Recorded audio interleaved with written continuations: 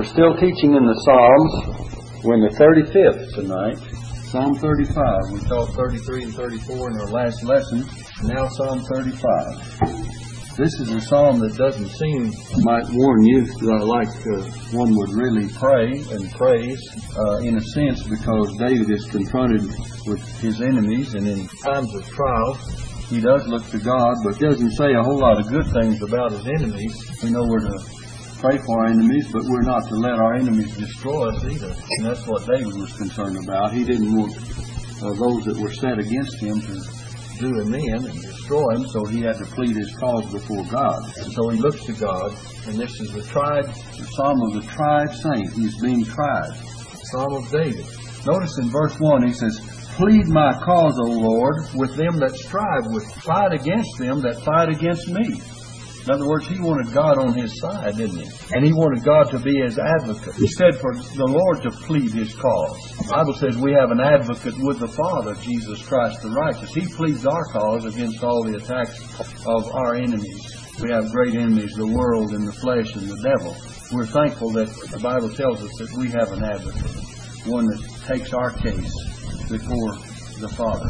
And then in verse 2 he says, "Take hold of shield and buckler, and stand up for mine help." We not only have an advocate in verse 1, but we have a captain in verse 2. "Take hold of shield and buckler, and stand up for mine help." Jesus is our captain. In Hebrews 2 verse 10 it says, "The captain of our salvation was made perfect through suffering." Jesus is pointed out as being our captain. Verse 3, our defender. Now look, if you want to write a word by each one of these, write advocate by verse 1, write captain by verse 2, write defender by verse 3, and you can just write a word of suggestion. And I'll give you those again. Advocate, verse 1. Captain, verse 2. Defender, verse 3. He is our defender. In Psalm 62, verses 1 and 2, it says, He's our salvation, He's our rock, and He's our defense. So when we need a defender, we'll find that in verse 3. He says, "Draw out also the spear, and stop the way against them." In other words, you defend me, and stop the way against them that persecute me. Say unto my soul, I am thy salvation. Be my defender, be my assurance. And then in verse 4, He is our wisdom as well. Look at this. "Let them be confounded and put to shame that seek after my soul. Let them be turned back and brought to him that devise my hurt." Now then, He is our wisdom, but He is also wise enough to put to confusion those that would rise up against us. Now then, when we read Psalms like this, it's almost inevitable that we stop at some point in time and say that in the New Testament the Lord teaches us to pray for our enemies and to do good to those that persecute us and accuse us falsely, and that is very true. But on the other hand, I believe the Lord expects us to put up a defense against those that would really destroy us. And this is the nature of the Psalm of David here, because remember David, as he faced Saul, he had chance, opportunity after opportunity to destroy his enemy that was after his life. Remember, Saul threw a javelin at him and it hit against the wall and just barely missed David. The Lord delivered him out of the hand of Saul time and time again. And Saul was an enemy to David, and yet David had an opportunity time and again to destroy his enemy, and he would not, because he said, "I will not touch the Lord's anointed." And Saul was anointed king over Israel.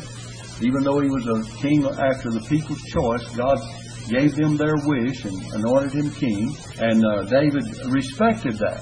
And yet David didn't want to be completely destroyed by his enemy, and thus you find this manner of prayer. In other words, put my enemy to confusion so that he won't destroy me. So it says, "Let them be confounded and put to shame that seek after my soul. Let them be turned back and brought into confusion that devise my hurt." And I don't believe it's a wrong thing, I should say, to pray that God would confuse those that try to destroy us. And a lot of people have found fault with David's psalm here in pleading and praying and asking the things that he asked here.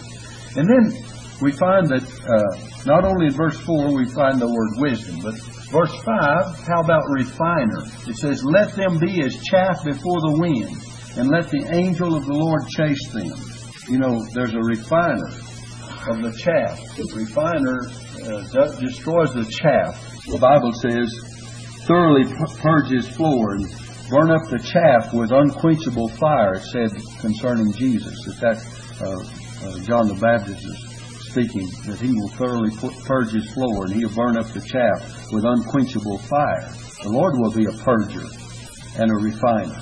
And then in verse 6, you might put the word light beside it. It says, let their way be dark and slippery, and let the angel of the Lord persecute them. So their way is in darkness, but God's way for His people is in light. And Jesus is our light in spite of the darkness of our enemies and our opposition. Jesus said, I am the light of the world. He that followeth after me shall not walk in darkness, but shall have the light of life. John chapter 8, verse 12. And the Bible says, walk in the light as He is in the light. And if we walk in the light as He is in the light, we have fellowship one with another, and the blood of Jesus Christ, His Son, cleanseth us from all sin. Now we come down to verse 7 and 8, we'll read them together. For without cause, notice, have they hid for me their net in a pit, which without cause they have digged for my soul. They set a trap for him. He says, let destruction come upon him at unawares, and let his net that he hath hid catch himself into that very destruction, let him fall. So you might put deliverer by these two verses. Deliverer. And what is it? He is our deliverer out of the snares of the enemy. The Bible tells us that we may be delivered out of the snare of the devil. And the devil has many traps and devices. We're not ignorant, Paul says, of his devices. And here the prayer is, and the desire of the psalmist is, that these fall into their own trap. And you know this has happened time and time again. When people would set out to destroy God's people, they'd find out that they'd end up in their own trap, in their own scheme. It happened to Haman, didn't it? Haman was after Mordecai, and he says, I'll get that Jew, and I'll build this gallows. And he built this high gallows, and he said, this is the gallows to hang Mordecai on. And finally turned around and they hanged Haman on the gallows that he had built for Mordecai. So it doesn't pay to fight against God or God's people. And there are wicked men. We have to face that. We would that people be saved. We would that all would come to repentance. God's will, He says, God is long-suffering, not willing that any should perish, but that all would come to repentance. But they will not all come to repentance. Jesus said, ye will not come unto me that you might have life. And He says, whither I go, ye cannot come. Now, you cannot because you, will not. Right? And they cannot have life. They cannot go where Jesus is because they will not come. And there are people that are rebellious and sinful and wicked and will refuse the deliverance that the Lord has provided. And so in this light, David prays for them to be caught in their own trap that they had set for him. Now, verse 9 and 10, we find the source of joy, if you want to write. He is the source of our joy. And my soul shall be joyful in the Lord. It shall rejoice in His salvation. All my bones shall say, Lord, who is like unto Thee, which deliverest the poor from him that is too strong for him, yea, the poor and the needy from him that spoileth him. Notice the rejoicing here. He's the source of joy. He says, my soul is joyful. I will rejoice in His salvation. And even He says, all my bones shall say. It's as if His whole being, even the very bones of His body, would cry out, as well as His voice. Who is like unto Thee, which delivers the poor from him that is too strong for him? I quote a scripture every once in a while concerning the fact of God's providence.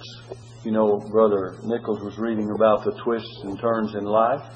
And in God's providence, He has so worked it out that He will take care of those that are stronger than we are and those that would spoil us, the poor and the needy from him that spoileth him, that would do us in.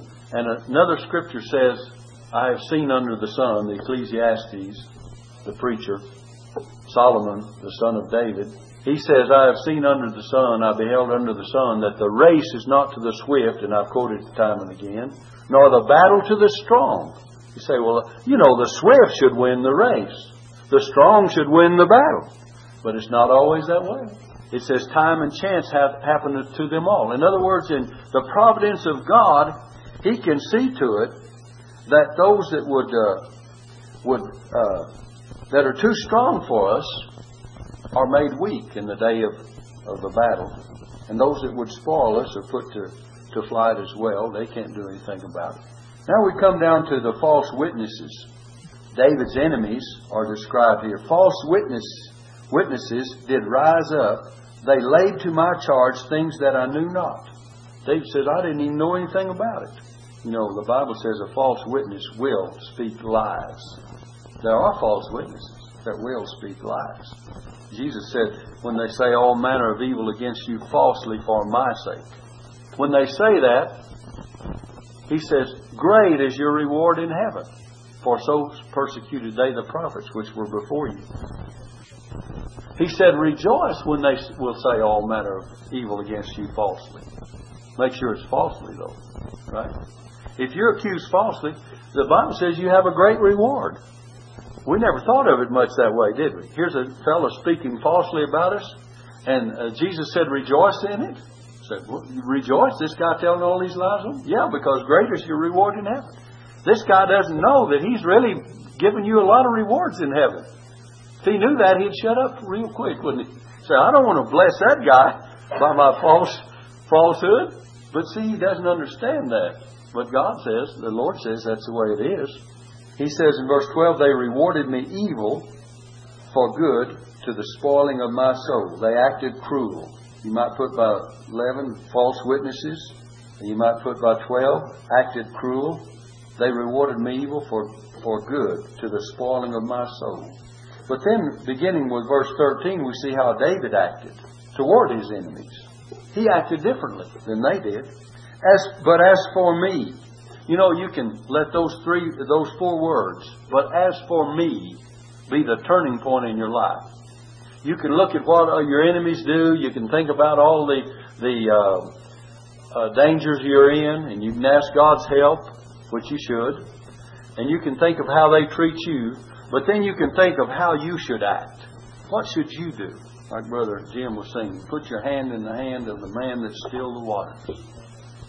You do what's right. You let God lead you and guide you.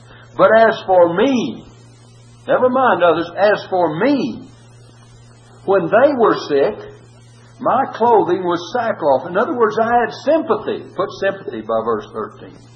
And also travail. I humbled my soul with fasting, and my prayer returned into my own bosom. See, he was praying for them. He begins to show that he's the real saint of God, that though he's a tried saint, but he's the kind of person that he should be. But as for me, when they were sick, my clothing was sackcloth. In other words, I was in mourning for them. I humbled my soul with fasting, and my prayer returned into mine own bosom. And he means by that he prayed for those that were his enemies when they were sick, but God continued to chasten or to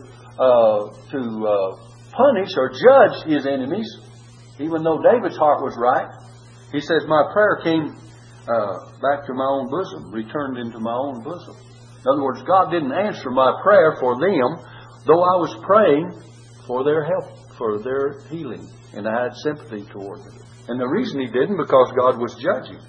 You see, God wouldn't answer this prayer because of the fact that He was judging those that were persecuting David. Verse 14 says, I behaved myself as though he had been my friend or brother. And if he's speaking directly about Saul, he did. He tried to treat Saul as a friend and a brother. And Saul tried to treat him as an enemy and destroy him. I wouldn't be around very long if a guy was throwing a javelin at me, would you? And David come back, he'd call back for David. David would come back and play on his harp and soothe his disquieted spirit that Saul had. And he'd come back and play on his harp and try to bring him a little comfort. And he says, I behaved myself as though he had been my friend or my brother. I bowed down heavily as one that mourneth for his mother. So he was really in travail, in prayer. In verse 15, now there won't be so many that will be just a word to look to, but there might be a word that will express it. But in verse 15, you might put, they were united in their efforts. He says, but in mine adversity, look at this. In mine adversity, they rejoiced and gathered themselves together. They were united. David's enemies were united in their efforts. Yea, the abjects gathered themselves together. You see that? Against me, and I knew it not. They did tear me and cease not. Sometimes we find that it's not just one person, but there are many that conspire together against God's people. Now I want you to notice something else. Down in verse 16, it says, with hypocritical mockers in feast they gnashed upon me with their teeth. With hypocritical mockers. And each word there would express what this verse stands about. Verse 17, he begins to make his plea to the Lord. David says, Lord, how long wilt thou look on? Rescue my soul from their destructions, my darling from the lions. He says, Lord, how long? As if God was just looking on without any concern and doing nothing about it. Do you ever feel like that? Say, Lord, how long is this going to go on? How long is it going to be till you wake up and listen to what I'm saying and do something about it? Take some action. God's always on time. Maybe the long time is for us to keep on pleading and keep on trusting and to humble us a little bit more and to make us a better people and to realize our sins and shortcomings. There's a whole lot of things that happens to us when He's long in answering. You know, we come to God and we say, God, I want you to do this immediately, right now. We want it done yesterday, don't we? But the thing about it is, sometimes in waiting and sometimes the trial, as it continues on, brings us closer to God, makes us more humble, makes us more sympathetic, makes us more loving, makes us more caring, and makes us less proud. And it brings the pride of man down. And we see that we're in God's hands, and without Him we can do nothing. It does a lot of things for us. So there's a purpose in Him being long. And He says, Lord, how long wilt thou look on? As if God was just looking on unconcerned. Rescue my soul from their destruction, my darling from the lions, my only one. In other words, He's speaking of Himself, His dear own body and soul. Rescue Him. And then He says in verse 18, I will give Thee thanks in the great congregation. I will praise Thee among much people. He promises to give God all the glory. And that's not a bad promise to make. We should promise God that we'll try to do the best we can by His grace to be faithful. By the way, if you promise God anything, if you make any promise, you make sure you add by the grace of God. Because otherwise it's like Peter's promise that I will never forsake Thee and I'll never deny You, and I'm ready to go with Thee to prison and to death. And in that sense, we're depending upon ourselves to not fall. But if we depend upon God, He'll keep our feet from falling.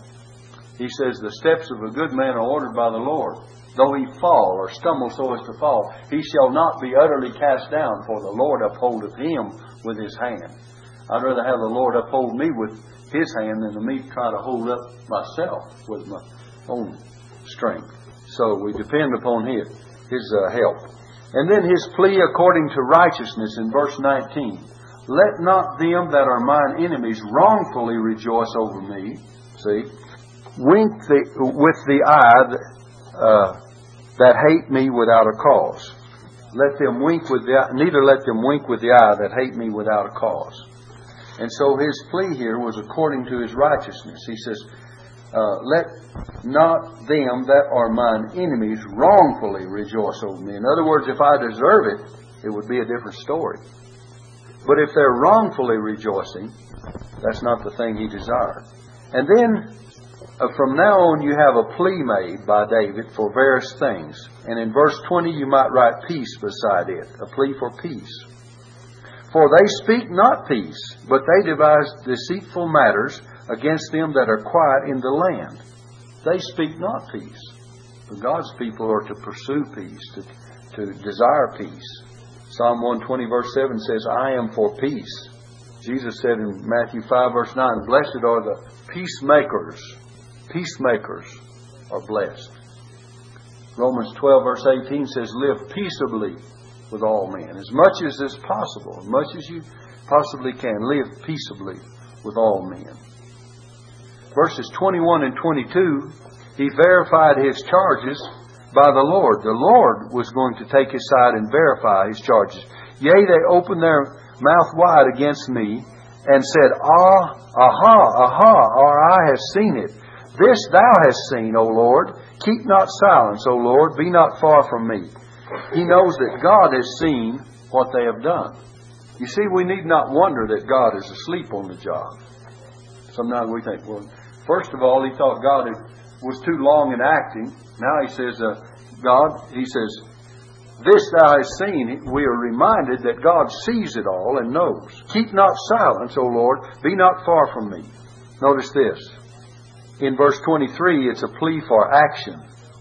He says, stir up thyself and awake to my judgment, even unto my cause, my God and my Lord. He's asking God to begin to do something. Stir up thyself and awake to my judgment. You know, we don't have to ask God to stir himself up. God is always stirred up. God's always ready. God's always on the job. And we don't have to remind him of what he should do. But David felt like he needed to get God's attention again. Stir up thyself and awake to my judgment. The Bible says in one of the Psalms, he that keepeth Israel shall neither slumber nor sleep. He's always on the job. Day and night is alike unto him. He doesn't go to sleep at night. The night is light unto God, it says in the book of Daniel. Day and night are both alike. So we find that we don't need to worry about what God does. He's going to take care of it. In verse 24, judge. He asked the Lord to judge him. Judge me, O Lord, my God, according to thy righteousness, and let them not rejoice over me. He asked the Lord to be his judge. In another place, he said in Psalm 139, search me, O God, and know my heart. When you invite God to be your judge, you better be right with God, because he knows all about us. And let us dare not say, God, look and search my heart. If we know something's wrong in there, we better confess that first and then say, search my heart. But if we're in the place that we're trying to walk in harmony with God's Word and God's will and the leadership of His Holy Spirit, and we're doing the very best we can ask God to search our heart and try us. It says, search me and try me and see if there be any wicked way in me. So that if there is anything in our heart that's standing between, that we'll be gotten rid of, that we'll be reminded of it, that God will point it out to us, and He will. He's able to point out our faults and failures, our sins and shortcomings, our feelings, our motivations. Sometimes we have to check everything about our inmost being. It doesn't hurt to take a spiritual inventory once in a while and look inside and say, how is my heart about compassion? How am I in love? How am I in being legalistic? How am I in judging others? How am I in treating other people? How do my words come forth? Do I show any compassion and tenderness and care about other folks? How do I speak to God? Do I confess all that's in my heart? So take a spiritual inventory. It wouldn't hurt us to do that, would it? It helps a great deal. It says, judge me, O Lord, my God, according to thy righteousness, and let them not rejoice over me. Now in verse 25, let them not say in their hearts, so would we have it. Let them not say we have swallowed him up. He asked the Lord to overrule the plans of his enemies. We might put overrule the plans of the enemies here. Judge and overrule. And then verse 26, let them be ashamed and brought to confusion together that rejoice at mine hurt. Let them be clothed with shame and dishonor that magnify themselves against me.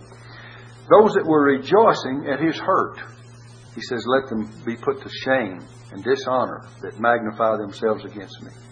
Verse 27, he speaks of the righteous rejoicing and for them to have a just cause to rejoice.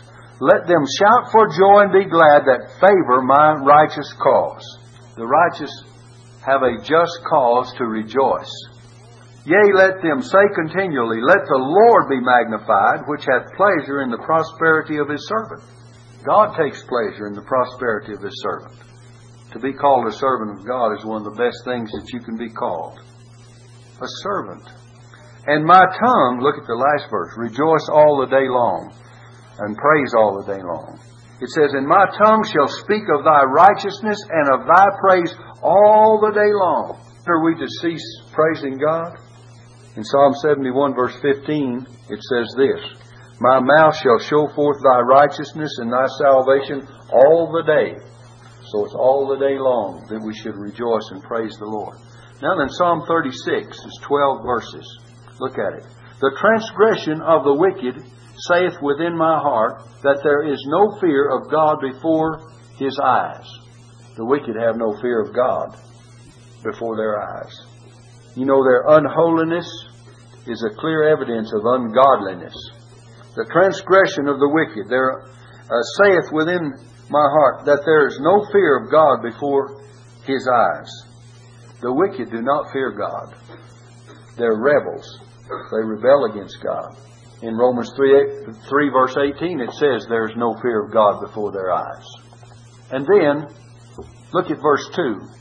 The wicked deceives himself with flattery. He flatters himself. For he flattereth himself in his own eyes until his iniquity be found to be hateful. He flatters himself in his own eyes. Flattery. Boasting in himself. Well, that's a good lesson, isn't it? Boasting in himself. I'm convinced that most of us too many times think too much of ourselves. And it says that he flattereth himself in his own eyes until his iniquity be found to be hateful.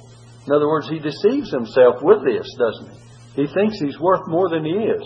It's been said if you could buy some people for what they think they're worth, or buy some people for what they're worth and sell them for what they think they're worth, well, you'd make a good profit, wouldn't you? So, we find that we're not worth that much. And that God can do without any of us when the time comes.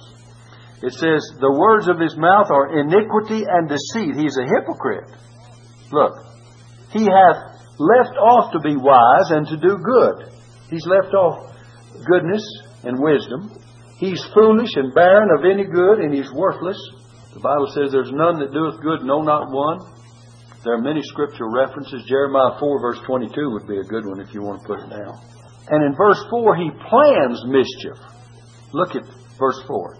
He deviseth mischief upon his bed.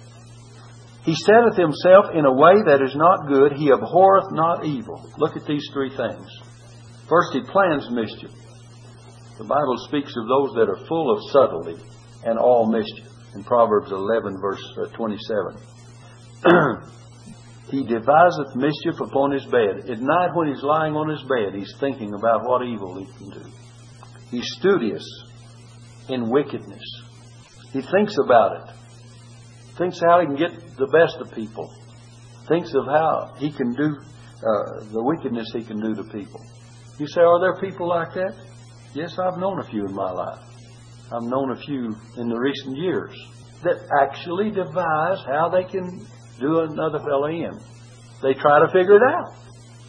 And most of them don't care if they steal. They don't care if they do you in. They don't care if they take advantage of you. And you're pretty naive if you don't believe that there are people like that. They have no consciousness of doing those things. They just think it's all right if I can get ahead by it. Just do it anyway. They don't care who they walk on, who they hurt, who they take advantage of, what they steal. I remember one time on the property I have down in Ruidoso Downs, I had a butane tank, a great big thing. It held at least 500 gallons, maybe more. I don't know, maybe 1,000-gallon tank. It was a great big, huge tank. Sat on that lot, and somebody kept trying to buy it from me. Somebody may know the story, and I think I know the story of it, but I won't tell all of it.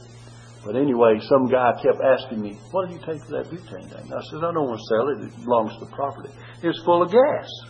And you know, you couldn't just back up a little old pickup up there and load the thing up. I mean, full of that much gas. Take a winch truck or something, get a hold of it.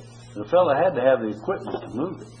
One day I went by there, pipe was disconnected and the big old heavy tracks were backed up there, it was gone. But I think I know the guy that kept trying to get me to sell it to him for nothing may have taken it off. And there were some other people right around about that were all associated with it. But anyway, to make a long story short, there are people that have no consciousness about anything like that. They just want to get it. One day I went over, and the one I have over there now was the regulator was disconnected from it, and they was about to take it off, and I turned the lid down and put a padlock on it. But, you know, people will do anything. There are people that will steal. There are people that will take advantage of any situation, and they devise mischief. They try to find out how they can do these things and not be caught in it. Not only theft, but many other things. Doing bodily harm, doing other kinds of harm. There are wicked people in the world, is what I'm trying to tell you. He deviseth mischief upon his bed. He setteth himself in a way that is not good. In other words, he's determined to go the wrong way. He sets himself in a way that is not good, and he abhorreth not evil. He's indifferent toward evil. The Bible tells us things that the Lord hates, and one says, "An heart that deviseth wicked imaginations," in Proverbs 6, verse 16 through 19. And then we find on down, beginning with verse 5, the Lord is being praised. First of all, for His mercy. In verse 5, "Thy mercy, O Lord, is in the heavens, and Thy faithfulness reacheth unto the clouds." Mercy in the heavens. Mercy comes down to us from heaven. Mercy is where God is, and mercy comes down to the sons of men. And His mercy, what does it do? Look at it. "Thy mercy, O Lord, is in the heavens, and Thy faithfulness reacheth unto the clouds." Then He says, "Thy righteousness is like the great mountains." What's the great mountains? Great mountains that are solid. God's righteousness is unmovable and dependable. Solid. That's God's righteousness and His faithfulness. And then we find in verse 6, we talk about the last part of verse 6, "Thy judgments are a great deep, O Lord, Thou preservest man and beast." His judgments. We cannot always understand His actions, but He acts proper, and we can rest assured He acts according to wisdom and according to mercy. "Thy righteousness is like the great mountains, Thy judgments are a great deep. O Lord, Thou preservest man and beast." They come down. His judgments, His mercy, everything reaches down even to all of His creatures. Everything that's upon the earth. Sometimes we go out and we water the birds out in the bird, the watering place, or the bird bath we call them. And we go out and put water out there. Sometimes if I fail to take a gallon of water down and put in the bird bath, well, my wife thinks the birds are going to not have any water. They'll get it somewhere. God's got a place for them to get some water. Of course, it's nice to see them out there drinking too. I like that. But you see, this whole universe is not dependent upon each one of us. It depends upon God. He's the one that provides when there's no provision. Have you ever thought, well, what would happen if you were to die as a man of the house? What would happen to your family? There would be a way. We say it'd be hard for a person. Certainly it would be. But God has a way of taking care of those that can have no way of taking care of themselves. I think of Karen up there in the hospital. For all these years, Troy's little sister, my little niece. She's 2, 3, 4, 45 in May. And she's been taken care of all of her life, from one way or the other. And she's up there, and they're taking care of her. I went in to see her the other day, and she just smiled. I said, "This is Uncle Wayne," and she just grinned. And I said, "Do you remember singing the song, 'Jesus Loves Me, This I Know'?" And I sang it to her, and her little eyes just lit up, and she says, "Ah!" That's about all she can say. Open her mouth. She remembered it, though. And the thing about it is, God is the one that takes care of us, really.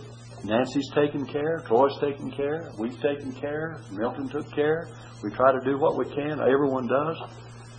But the thing about it is, there's always a way. And nothing is absolutely dependent upon you and I. Not anything. It's dependent upon God. Because He's the one that takes care of things. He says, O Lord, Thou preservest man and beast.